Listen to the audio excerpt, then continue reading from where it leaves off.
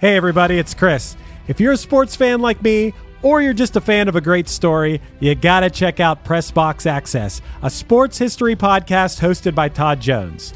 Todd sits down with fellow sports writers who experienced firsthand some of the biggest sports moments of the past 50 years, and they share some of the stories behind the stories, some of which they've only told to each other.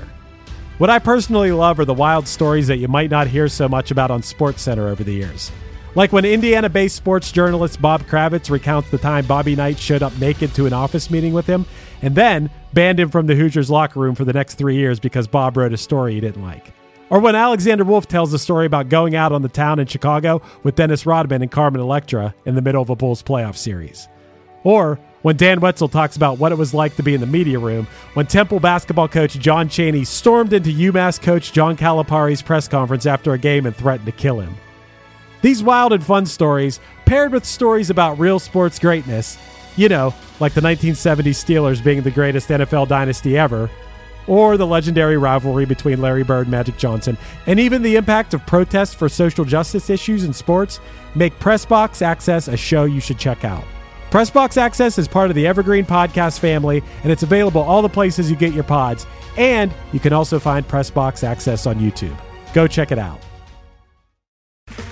Okay, round two. Name something that's not boring. A laundry? Ooh, a book club. Computer solitaire, huh? Ah, sorry, we were looking for Chumba Casino.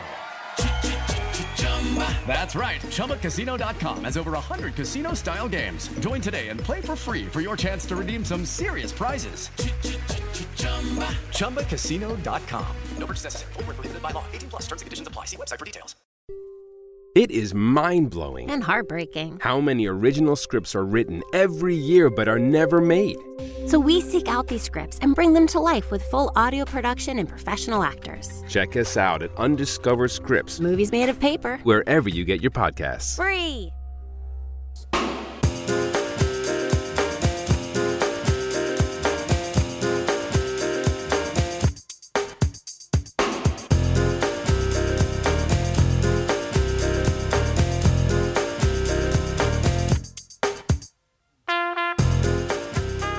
In the early 90s, London-based producer Jeff Wilkinson was given full access to legendary jazz label Blue Note Records' entire discography to use samples in his project, Us3.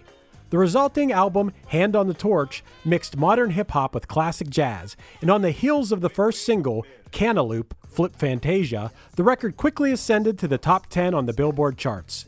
Today on the show, we dive into the rest of Us3's music to decide if there should have been a few more bitty-bitty bops in the mainstream, or if this project was just too funky to enjoy more success. Smooth mind, floating like a butterfly, no set afloat, sung like a lullaby. Brace yourself as the beat hits ya. Dip, trip, Fantasia.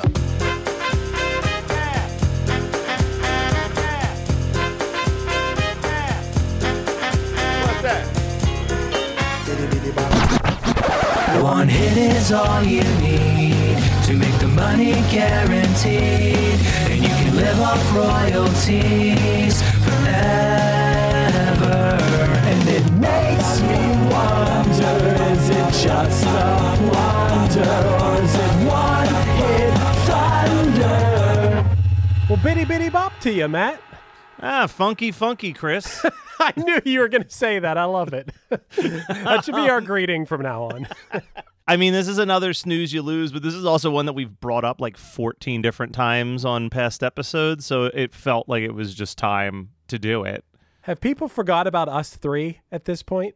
I think they have. And I mean, here's the thing, there's not a ton out there about the group Us3, but the emotions and like the artists that this reminded me of just listening to this debut album by them, like I can just get into a whole, I mean, there was such a cool movement in the in the early 90s that we just completely forgot about, which was like the jazz infused hip hop that is like so my shit.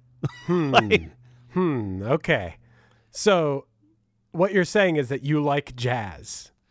I don't know if I necessarily like jazz, but I like Tribe Called Quest, who sampled a lot of jazz. I liked that first De La Soul album that sampled a lot of jazz records. I think that jazz mixed with hip hop can be really cool, especially the sound of like an upright bass. Like I always think of the opening to Low End Theory. That's just like the upright bass and Q-Tip rapping over top of it. Like there is a very cool marriage that can happen with those two sounds. And I think Us3 probably did the best job out of any for creating a song that really exemplified that, because Cantaloop fucking rules. This song's amazing. You didn't answer my question. Do you like jazz is the question. Yes. That's an interesting answer to that question. And I've always been like, well, I guess I'm supposed to like jazz. So yeah, I guess I like jazz because I'm supposed to. It feels wrong not to. But recently I saw a Fred Armisen stand-up routine. I don't know if you've seen this, Matt, about jazz. Have you seen it? No. I'm not a fan of jazz, and I don't think anyone in this room is a fan of jazz. I don't think anyone really likes it. It's a role we all play. We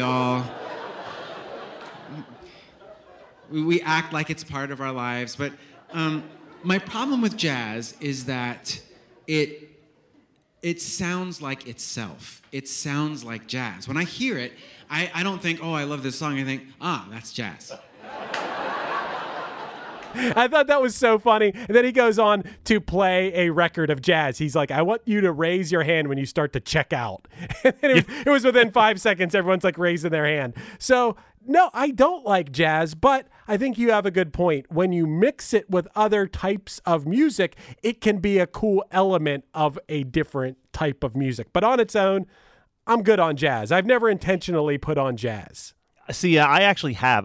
One of my first classes I took in college was Intro to Jazz, on like the breakdown of the history of jazz and Blue Note Records and all of that. And we're going to get into Blue Note. You know, you have to remember that I grew up with a grandfather who played in Dixieland bands. So like there's that New Orleans style jazz that I actually genuinely love. And I will like decide to put on New Orleans jazz music. Back up a second, because I've heard you mention this a lot. What is Dixieland music? Because that makes me, the word Dixie, I mean, that's kind of become a bad word recently, so much so that the Chicks took the Dixie out of their name, and I think it has some ties to whatever. It's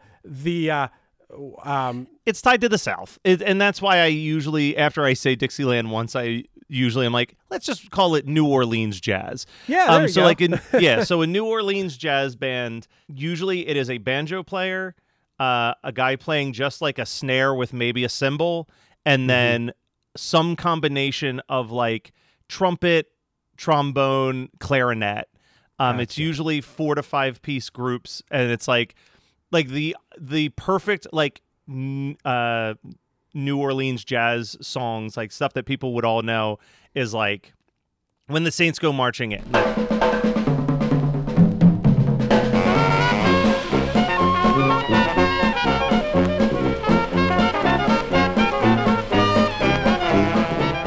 Or even like the Harlem Globetrotters song, like if you hear like a jazzy version of that, like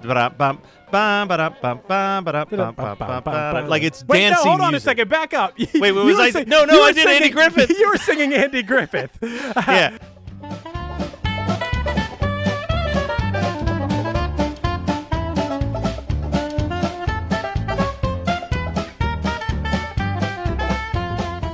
Dude, that song plays in my head every time I'm like shooting around, shooting hoops, dribbling a ball.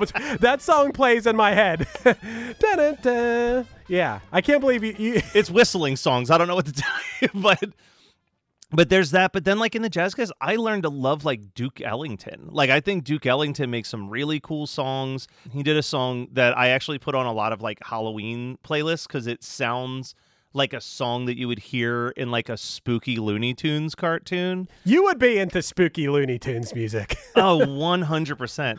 East St. Louis Toodaloo is the name of the song.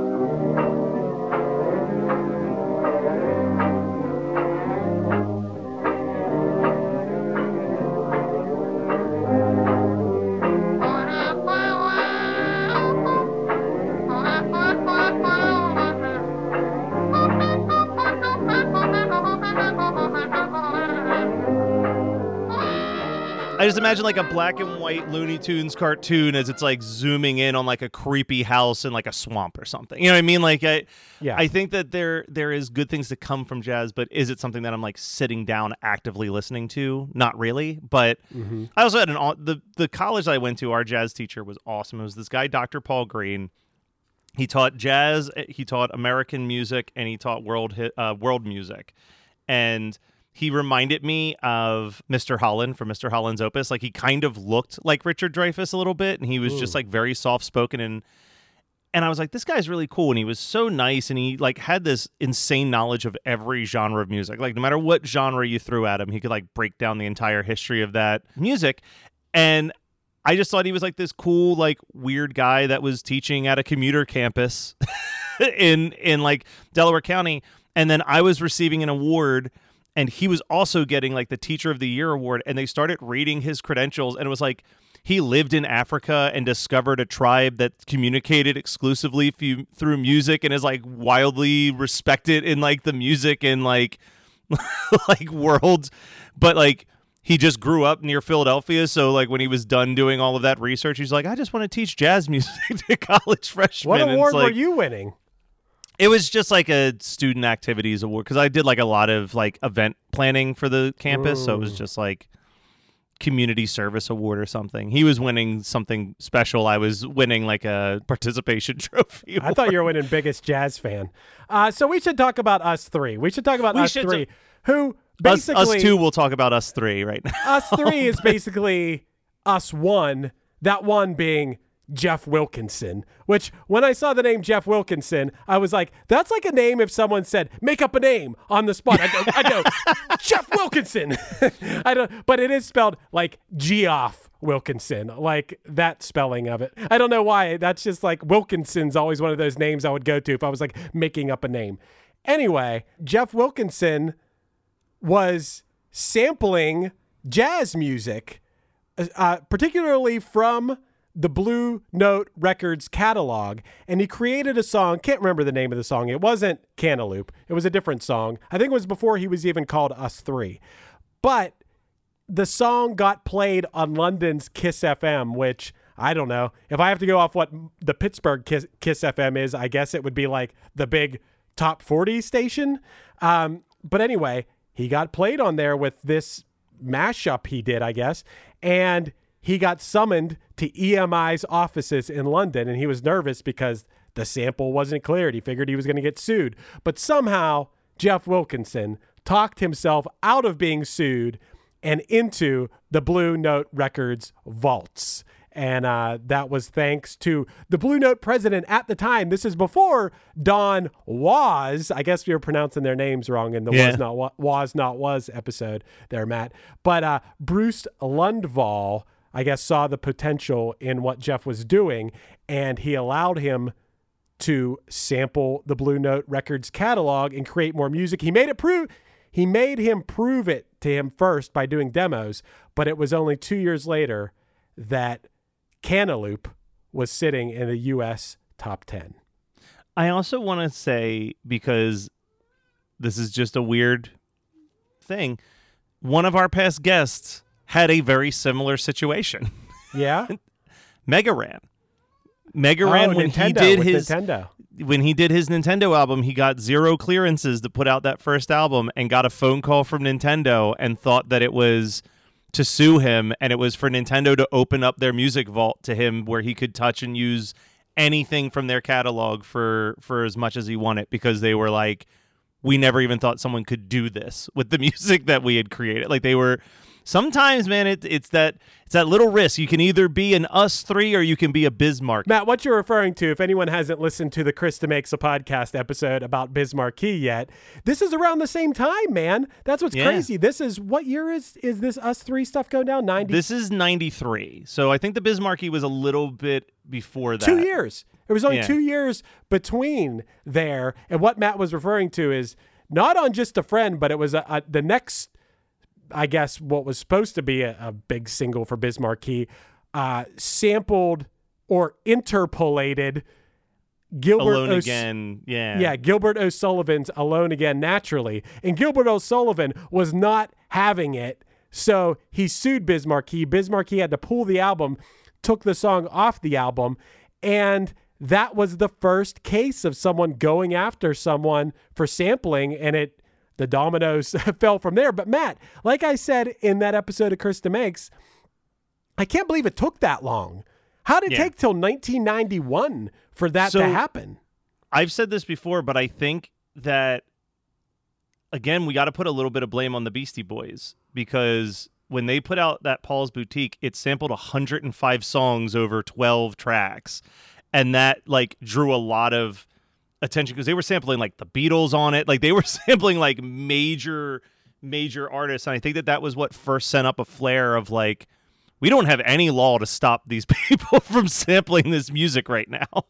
I think it was just such a gross over samplage on that album that like they probably started putting in their work to figure out how to make that to make there be a law for that. And I guess Biz Markie was just he was the 2 Live Crew, you know what I mean? Like he was just the person who was there that was the easiest target to go after because he was like a well-established artist from his previous single. Yeah, someone in the Facebook group Chris Makes had like a snarky comment, like, I hope you cover how Biz Markie ruined it for everybody. I'm gonna be like, no, he was just the guy. That just happened there. Like it was gonna happen. And to be honest, Matt, if someone sampled a song I wrote, I'd want to get the royalties on it. Couldn't it then come full circle? Like, couldn't someone then sample the song that was using a sample? And then that 100%. Artist might be like, what the hell? So I think that it's a legit thing. Like, no, I have zero problems with that. I also think that it's cool that they had full access to the Blue Note library, and Cantaloop is the kickoff of the record. And I love that it kicks off with that speech. Ladies and gentlemen, as you know, we have something special down here at Birdland this evening. A recording for Blue Note Records. And then we just kick into this hour-long album of all Blue Note record samples as you go through this. Really cool. I'm not sure about you. I really liked this record. When I was done listening to this, I was like, I will listen to this again for sure. I'll get into that in a second. I wanted to read. This goes along with what you're saying, Matt, but here's a quote from Jeff Wilkinson about all of this. He said, I always thought there was a huge potential audience for jazz among younger people, and I wanted Us3 to be a point of access for them by sampling classic jazz tracks, mixing them with beats and raps, and having younger jazz cats play on top. I was acknowledging the past, staying rooted in the present, and looking forward to the future all at the same time, which I think is pretty cool. And then this, I was young at the time, not as young now, but I think this makes jazz digestible for me. Yes. If you mix in both the live instrumentation and hip hop and, a cool rapper who, I would have never known this dude's name.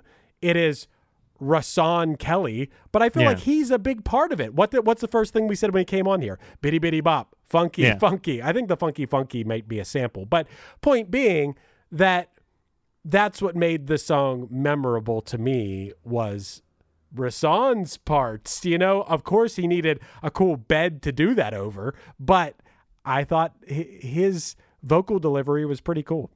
I also think that Rasan really does have an early De La Soul style delivery. Like, I could see him trading verses with the rest of the guys in De La Soul, especially on like songs like 3 is the Magic Number or Me, Myself, and I, where it's kind of that more like laid back, conscious hip hop. You know what I mean? Like it's very of 1993 for sure, like his rapping style, but I liked it. I think that this song's really great. Like, I'm glad that we're finally getting around to doing this episode. And we're not going to do like a lyrical breakdown because it's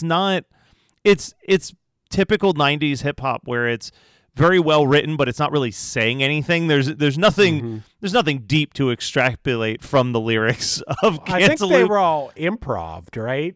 Yeah. So it's like groovy, jazzy, funky, pounce, bounce, dance as we dip into the melodic sea, a rhythm that keeps flowing and dips to MC. Sweet sugar pop, rocks it pop.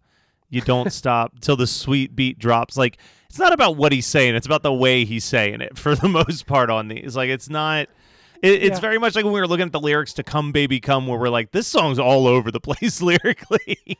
Well, sometimes in hip hop, I mean, in any type of music, really, the vocals can serve as an instrument, and the sounds coming out of your mouth can just be sounds that sound cool. And whatever, you can attach. I don't think anyone's attaching deep meaning to these lyrics. I think it's more just about setting a vibe and a feeling. It's no different than like Sigur Rós. It's like listening to a Sigur Rós song. Like the lyrics to those songs mean nothing. It's the way that the vocal delivery on top of the ambient music makes you feel when you're listening to it in that moment. Like, do you think they mean nothing, or are they just in Icelandic? No, they have one album that I love by them that's literally just called Parentheses, and all of the songs are called Untitled, and they created a language of gibberish mixed with Icelandic so that the words mean absolutely nothing to anybody. Right. I know a few songs by them. I got to dive into them more. For how much I love Björk, you'd think I'd like them more. Not to assume that I'm going to like everyone from Iceland, but, you know. With Lucky Land Slots, you can get lucky just about anywhere. Dearly beloved, we are gathered here today to... Has anyone seen the bride and groom? Sorry, we're here. We were getting lucky in the limo and we lost track of time. No, Lucky Land Casino, with cash prizes that add up quicker than a guest registry. In that case, I pronounce you lucky. Play for free at LuckyLandSlots.com. Daily bonuses are waiting. No purchase necessary. Void where prohibited by law. 18+. Terms and conditions apply. See website for details. I'm not going to lie here. I've become a Factor fanatic lately. I'm a busy guy, and getting to eat restaurant quality meals that are ready to heat and eat in 2 minutes has been amazing.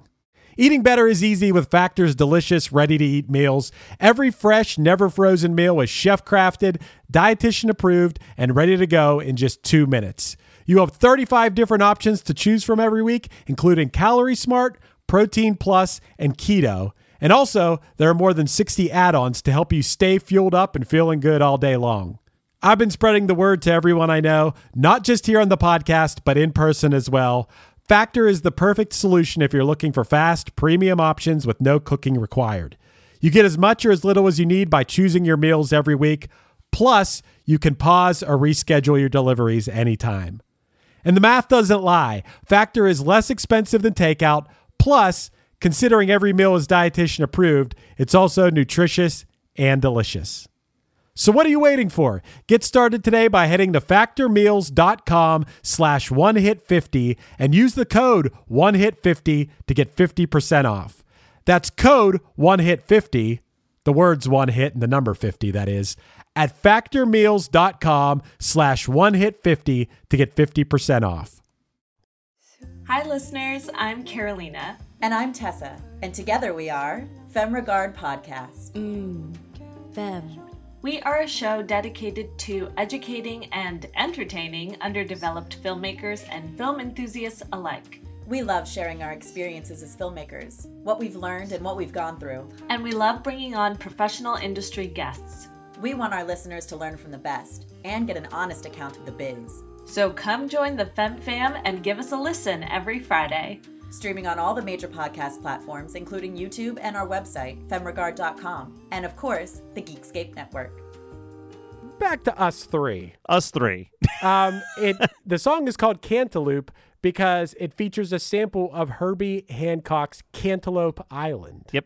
And Herbie Hancock, we'll never do an episode about Herbie Hancock, but I do want to shout out that he has one of the coolest music videos I've ever watched in my entire life. Do you remember the music video for Rocket that he did where it's literally just like the house filled with random robots doing things? No. So it's like a pair of legs just like walking around the room repeatedly, and like the one robot's just like flipping eggs in the kitchen. Actually, I think I do remember that. Yeah. It is a really weird video, and it's the type of video you make when you're making a music video for an instrumental track from a jazz person. But yes, and this song showed up in a ton of stuff. I was shocked as to how many things. Let's talk about what's the most important thing it showed up in, Matt. Well, why don't you tell me? Because I'm thinking Super Mario Brothers, but yeah, there's absolutely. one. Okay. Super Mario Brothers from 1993. That's absolutely the most important thing it showed up in. So I don't know what it was, so I could be totally wrong about this, but I feel like I remember this song being a very popular bumper song on like Comedy Central or MTV or something like that, where it was like, when they're going through the like, coming up next, and couple reruns of Absolutely Fabulous, and like in the background you're just hearing like, hey, funky, like as the voiceover guys go. Oh, they would definitely use this song on AbFab. I can tell you, Matt, that I remember when this was in the Buzz Bin on MTV. I remember when it was a Buzz clip. And I'm going to give a little hint to our Patreon episode. If you haven't checked out our Patreon, I first heard this song on Buzz Bin Volume 1. So I'm going to read the full track list of Buzz Bin Volume 1 to Chris and let him tell me if it belongs in his Buzz Bin or not. If he agrees with it being a Buzz Bin. I'm going to start a Buzz, and I'm going to start a physical Buzz Bin at my house. But by the next time you come out to visit me, I want you to walk in and take a look at my Buzz Bin. Should we have a One Hit Thunder Buzz Bin? Should we end every episode with our Buzz Bin? What's the hot new song that we think people should check out? Dude, we are seriously going to start a Buzz Bin. That is such a good idea. Hey, if you are a band or artist and you're listening, send us your song. You might get added to the Buzz Bin. You might get it, and you know what? We could even make the Buzz Bin song the outro song once we run out of all these punchline tracks I've been playing. So I would say that Bruce Lundvall, who was the president at the time, and Jeff Wilkinson, they were on to something, because at that point, Blue Note Records had never had a platinum album. And now, thanks to Us3, they did. It reached number 9 on the Billboard Hot 100, and Us3, there you go. But why did Us3 become a one-hit wonder, Matt? Why is that? Because I think that as much as I love this, I feel like this becomes very repetitive novelty music to like 99% of the world. Thank you for saying it, because I like this more than the swing revival of the later 90s, but still this feels, when I'm listening to hip hop or whatever, I want to feel the beat more. I don't want to like snap my finger and have some guy going like bitty bitty bop, funky. That's not really what I come to hip hop for. I come for more than that, and I think novelty is it's pretty accurate here. You can't really grasp on anything in the lyrics. There's not some. It's a vibe. It's a feeling. It reminds me of being in an overpriced coffee shop. Yeah. You know who did this similar concept really, really well is Jurassic 5. On their album Quality Control, there's a 6-minute closing instrumental track that's called Swing Set, and it's a similar vibe because Jurassic 5 was 5 MCs and 2 DJs, and their 2 DJs did this like 6-minute song where they're just trading jazz samples over top of hip-hop beats back and forth, and it's a really cool track. This is the sound of the 30s.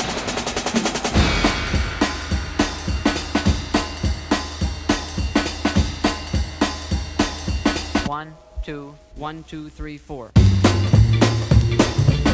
A little bit more of what you're looking for, because while it's the jazz sample, it's got that heavy bass drum going over top of it the whole time, where this really lacks that. There's almost no like true rhythm section outside of what's already on the record for most of this. This song does not slam. And Matt, also when it comes to taking meaning away from the song and going a layer deeper, you brought up Tribe Called Quest and De La Soul. Those are good examples of people that use jazz samples, but there's also substance there. And then even fast forward it to Kendrick Lamar. He uses lots of jazz samples, and yet there's so much substance there. And this is just, I think Rashawn Kelly's delivery is cool, but he's not saying anything. There's not a lot to hold on to there. So I guess that explains the whole one-hit wonder thing. This is not one where I'm like, how could these guys possibly have been a one-hit wonder? But what I did walk away with is, how did it take Matt Kelly to be 36 to discover that he really likes the band Us3? Well, you keep calling it a band too, and it's one guy, it's a producer. I think every album has different vocalists on it. Oh, I mean, when you look at the wiki page, the list of like former members is outrageously long. It's not a band, it's just a producer who makes albums or whatever. So I kind of think the dude should be psyched to have one hit. The last album I think came out in 2000. 2007. And it was a song called Say You Belong to Me. Well, that was the single they made a video for or whatever. There's a female vocalist. It's very funky and poppy, and I actually really liked it. I think I might even like it better than Cantaloop, or at least as much. But the guy has done a lot of different things. I read he even did an album that didn't have any Blue Note samplings on it. Like he did like a Latin influenced album or something. So he's just a producer making music, and I think that's cool. But I think he should be psyched that he had a hit at all when you're not an actual group. Well, and yeah, I mean, Us3 never stopped putting out records. I guess they essentially did because their last one was in 2013. But 2013 is a long-ass time when your only hit was in 1993. Like, that's a lot of dedication to still be regularly releasing albums. And for all I know, people just stopped updating Wikipedia in 2013, and he put out like 3 more things after that for all I know. But I agree with you. There is this weird thing where I would almost put this in the same category. I think it's really weird that it was like charting on the R&B charts, because like this music is a lot of things, but I wouldn't really put it in the R&B category. But I feel like it has almost a little bit of like a precursor to like a Fatboy Slim almost. It's way more of like a DJ thing than any like specific musical genre. And I'm saying that knowing that like Fatboy Slim definitely falls into the giant techno bucket, and then like whatever the multiple subcategories that someone who listens to techno more than me would be able to break down. But the idea of like, no, this is a guy with some records creating some really cool music. Like it seems like it's in a completely different category than most genres that you can really classify. And sometimes being in an unclassifiable genre becomes a little difficult as well, because how do you find your audience? Well, who I would compare this to the most that we've covered on here is the Avalanches. Yes. It was taking samples. Now, they were much more eclectic in where they took their samples from. They were taking it from all kind of strange places. But I would like to see what the Avalanches would do with this same catalog, because I feel like they're a little more crazy. This is very digestible. It's making a kind of music that is sometimes not digestible into a very digestible thing, to the point where I'm saying this sounds like you're in a Starbucks or something. Yeah, Avalanches is way more challenging. I would like to see what like the Avalanches would do and really fuck with it and make it weird, but that's just me. But this also leads to a slightly bigger discussion of even like mashups. You know what I mean? Like, how do you feel about mashups? I personally have always been a fan of them, especially multi-layered ones. Like, I'm not that big of a fan of when they're just like, we're going to take these 2 songs and the vocals are going to be on top of the music for this one. But when you get into like the girl talk stuff where it's like interlooping and it's like kind of this nonstop hour sound of like sample, I dig it. I think it's cool. I just don't know a situation where I'd want to listen to it. Maybe if I was at the concert and on a cool drug. I don't know how else. If I was having a party, I wouldn't put that on because I'd want to hear the actual songs, And if I'm just listening to music by myself, I'm not necessarily going to put it on because I want to listen to the actual sons. But I'm just me, Yeah. I like it as driving music. I want to back it up. I think it's cool, and if people like it, I definitely think it's cool, and it's a skill, it's a talent to be able to do that. I just personally don't listen to it. Yeah, no, I think that's fair. All right, well, I think we have one big question left to ask, and I'm pretty sure if anybody's listening, I think they know where this is going to land. Thunder or blunder, Chris? Oh, the fact that I am going to say this is kind of a novelty, man.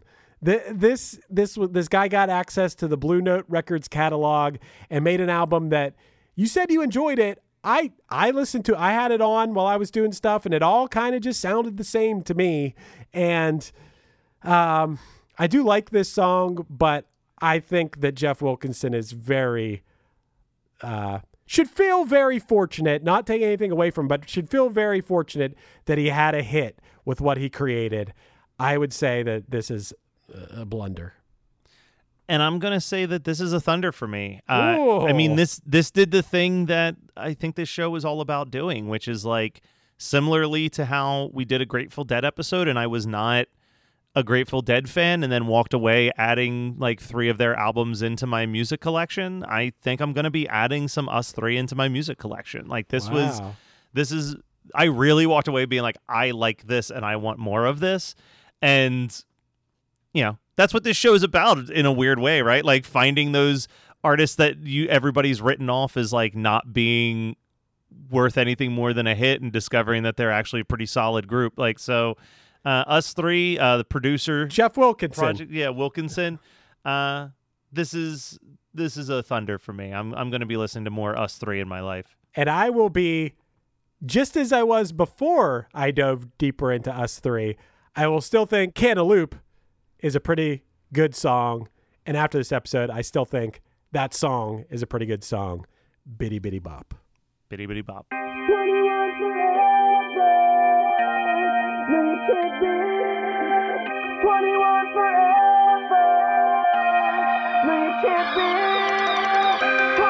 This has been One Hit Thunder. One Hit Thunder is hosted by Chris Fafalios of the bands Punchline, Pack, and Another Cheetah, and produced by Matt Kelly of Geekscape.net. Underneath me, you're hearing the Punchline song 21 Forever, Ever, Forever, Ever off their remix album Politefully Dead. Visit punchline.com for merch, tour dates, and news. We're on Patreon now. Become a patron and get bonus content, early episodes, and a chance to vote on future episodes at patreon.com/OHT podcast. Do you want to start a podcast? Contact Chris or myself at weknowpodcasting.com for how we can make your show sound as professional as possible. Be sure to rate, review, and subscribe to us on your favorite podcasting app, and tune in next week for more One Hit Thunder.